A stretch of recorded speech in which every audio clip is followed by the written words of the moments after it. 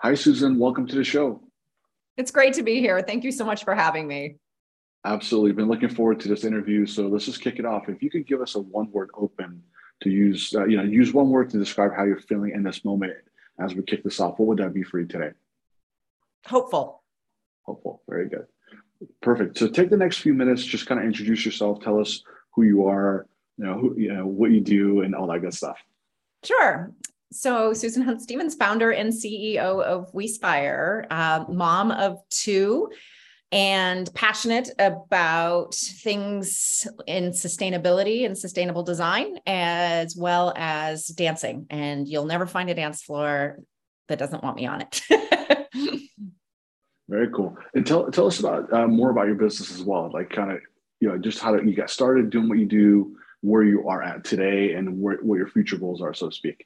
Sure. So I founded WeSpire about 12 years ago with a belief that you could use the best of interactive technologies that were emerging at the time, social mechanics, game mechanics, mobile and personalization to close the gap between people who say they want to do something to be healthier, more sustainable, more inclusive, and people who actually do it. And that's a 60 percentage point intent to action gap. And my background is I've been in digital since 98.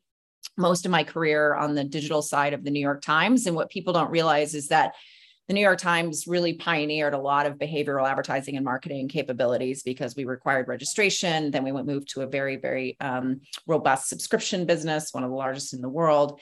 And you learned a ton about how to nudge behavior, how to get people to sign up for things, how to click on ads.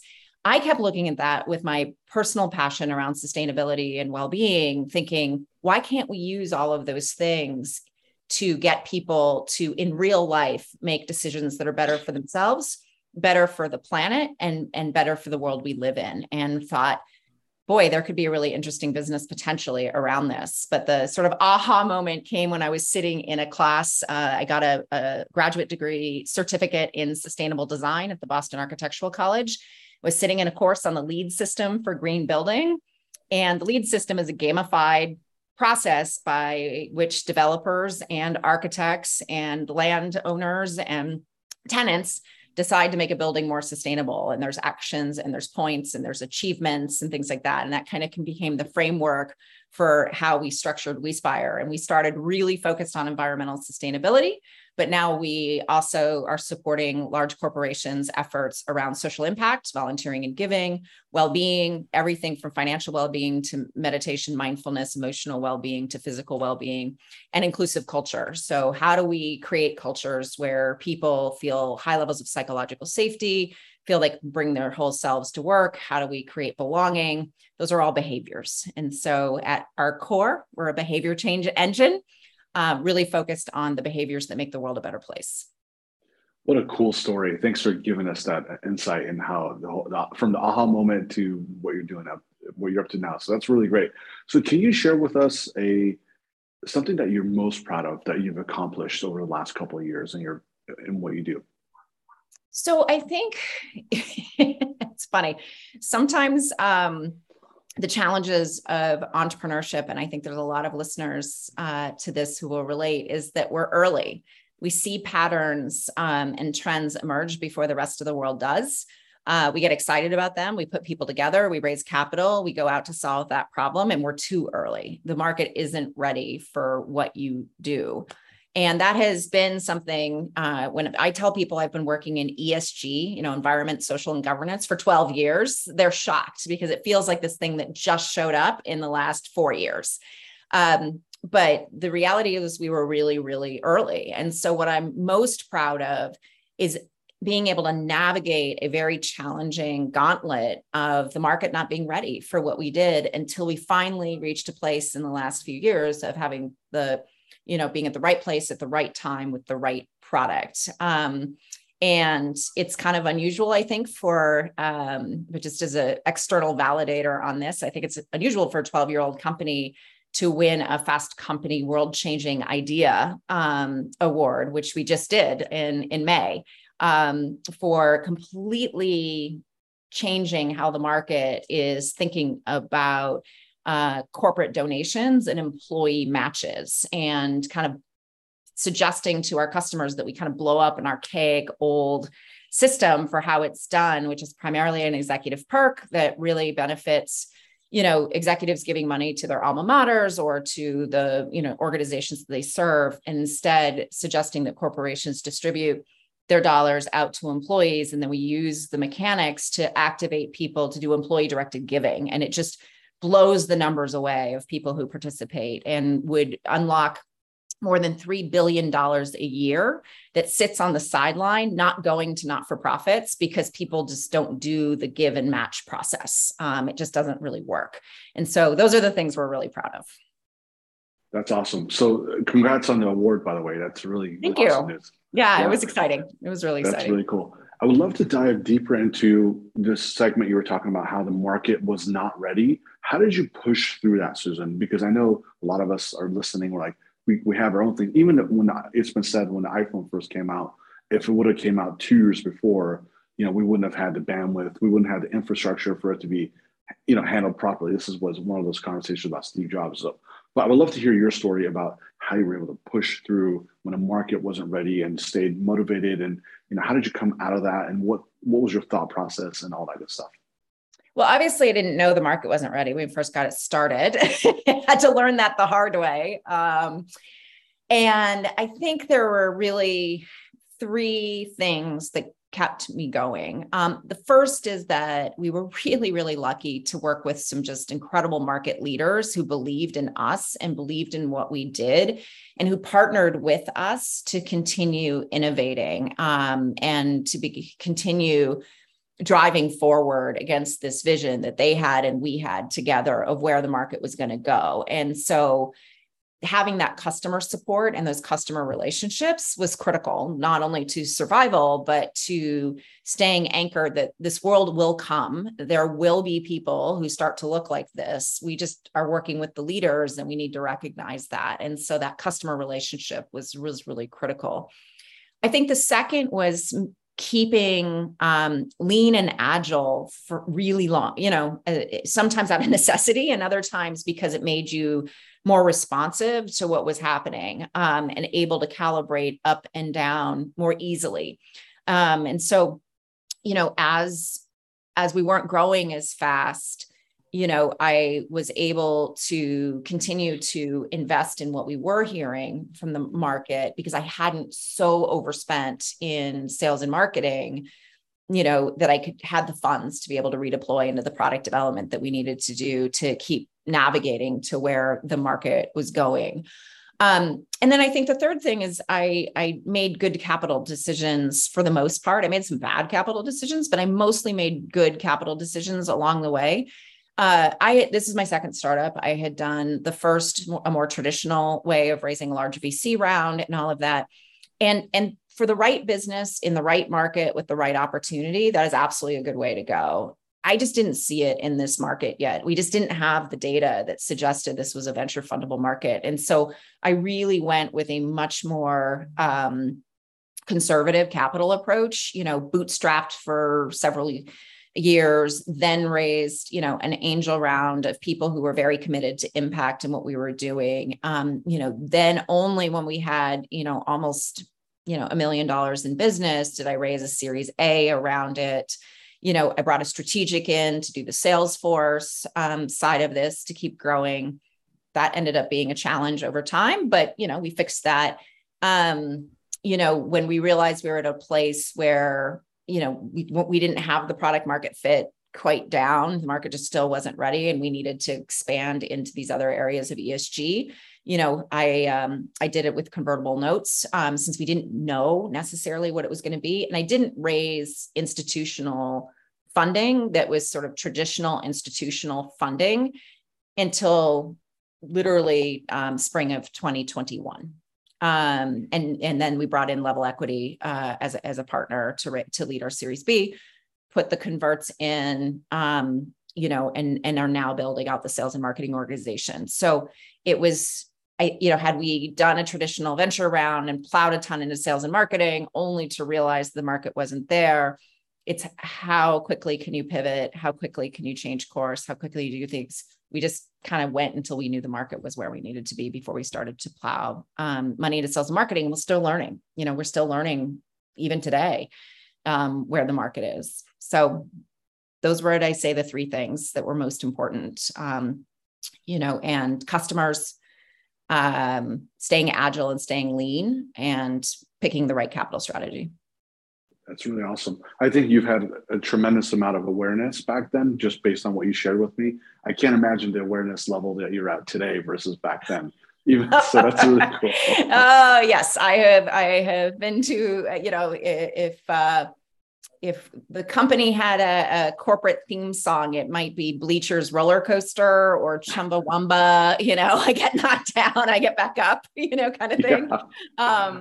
I know what you mean. Certainly learned a lot. But I think what marks our team is an extraordinary level of passion for what we do, grit, resilience, all the things that startups need to make it through.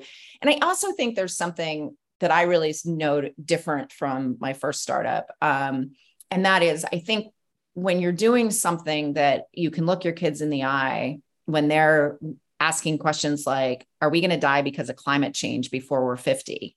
These are questions teenagers are asking parents right now, let alone, am I going to die at a school shooting or, things like that. To be able to look back at your kid and say, I'm doing everything I can with my career to try to make sure that doesn't happen is an extraordinarily powerful thing to be able to say as a parent or an aunt or a cousin of a teenager or a young person today.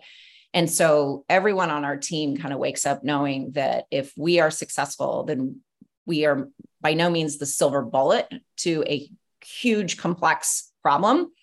But boy, we're an important part of this portfolio of solutions that are going to be needed. And I think that's incredibly motivating, inspiring, and it certainly attracts an incredible group of people to work at WeSpire. That's really cool. Let's go deep. So I want to hear about your why. Can you share with us what's your why? What do you stand for, and why are you doing this? Yeah. So do you mean me personally or yes. the business more broadly? For me, you personally correlated to the business. Yeah. Well, and they're connected, obviously. Exactly. So I'm passionate about inspiring people to live their best lives, recognizing that I do have my own definition of best life, which is one where you are living in a way that's healthy, you're living in a way that's sustainable, you're living in a way that is inspiring and including others, and being a light that shines for others who may not be there yet, that you are ultimately that spark of inspiration that the people around you need. And so my why is, how do I help lots and lots of people be like that at scale? But even if I weren't, there's a great workshop that Bill, one of the founders here in Boston, does, called Startups from the Heart.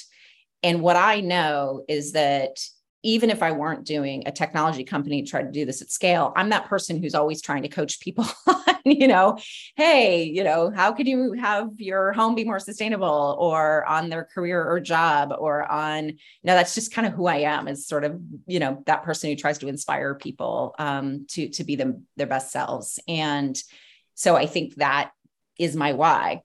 WeSpire is my why that scales. That's really beautiful. Let's pivot over to thought leadership. Can you give us your point of view on, what is thought leadership? Define it in your own words, and what does it mean to you?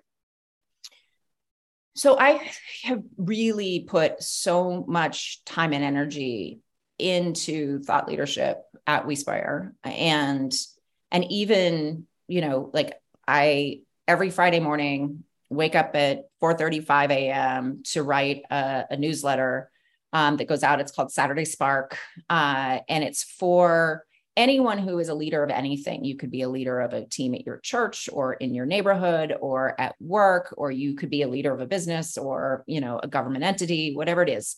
We are all leaders in our own right of something. It could be your family. At this intersection, so I write about the intersection of business, purpose, and leadership. And the reason I do that is that I feel like I have this incredible front row seat to these transformative conversations that are happening about the role of business in society. And I am so privileged to get to sit and talk to CEOs who are thinking, really strategically about how they completely redo their products and services to have no waste or do no harm, or, catalyze regenerative, whether it's energy or electricity. And it's such a place of privilege to get to be part of those conversations. And I learned so much from them. And so if I can take that, synthesize it, and share it with others, so that it inspires them to be purpose-driven leaders in their own little pockets, that to me is an element of thought leadership. It's really taking what you are learning each and every day and sharing it with others to inspire them at some level. But it also, in a business, goes into some other layers. We have data about employees and behavior change tied to sustainability and well-being and social impact and inclusivity. That's incredible data that the world just doesn't have. Like, we know how participating in these activities is driving retention, likelihood to recommend, performance, social outcomes, environmental outcomes. And these were always these programs that were kind of the right thing to do, but not necessarily perceived as a good investment or with a strong ROI or anything like that. And business couldn't be further from wrong on that fact. They just didn't know it. They just didn't know these things mattered. And we've proven that. So in my mind, making that information public, I can't identify it individually, or ascribe it to a company unless they work with us to publish a case study, which many have. But I can share it in the aggregate to show there's business value for doing these things. And when companies embrace ESG and embrace engaging employees their ESG, it is transformative to business outcomes. And so thought leadership is sharing that data and making sure they have it. And then the last thing is, I think thought leadership is recognizing when you are on the forefront of something and helping people think about the structure of what it is. And so one of the things that I'm pretty proud of is that, in 2016, when we were like a 12-person company, Gartner decided to create a whole new category called worker engagement platform. It's now called employee experience technology. And we were one of the companies, and we were not a Gartner client, but we were one of the companies that they cited that's creating this new category of technology. And part of that is that we just shared our framework, and we shared how we were thinking about the world, the insights that we were seeing, why it was happening, how it was structured, what made it different from employee engagement measurement tools and all of that. And we just shared our thinking with, and by us sharing our thinking and clearly others sharing their thinking, it enabled a new category and a new structure to get created that is now being sized as a $300 billion market. But, we started talking about it in 2014, and it became a category in 2016. And only now is it seen as a $300 billion market because we shared what we were experiencing in the market in a structured, clear, systematic, well thought out way. That's thought leadership. I love it. Thank you very much for sharing that with us. I know there's some solid gems that I had listening to you, and a lot of stuff that you said did resonate with me, and I'm sure will with the audience as well. So how could people find out more information if they want to connect with you? So if they want to connect with me personally, I'm on LinkedIn. And so you can find me, Susan Hunt Stevens, on LinkedIn. And if you want to connect with WeSpire, we are at wespire.com, and we have like 500 different ways you can contact us. But, don't hesitate to reach out. We always love to hear from people. Very cool. Here we are at the end. If you could sign us off with a one-word close, what would it be, and tell us why? Inspired. Sharing our story and meeting people who care about these stories and want to shine a spotlight on these stories like you, Tony, is just always the highlight of my day. And so I leave these conversations feeling motivated and inspired for what's next. Thank you. Same here. Yeah, absolutely. And thank you very much for this meaningful conversation. Looking forward to having you back on here sometime in the near future. Great. I'd love to do it. Thanks. Thank you. All right. Take care. Bye-bye. Bye.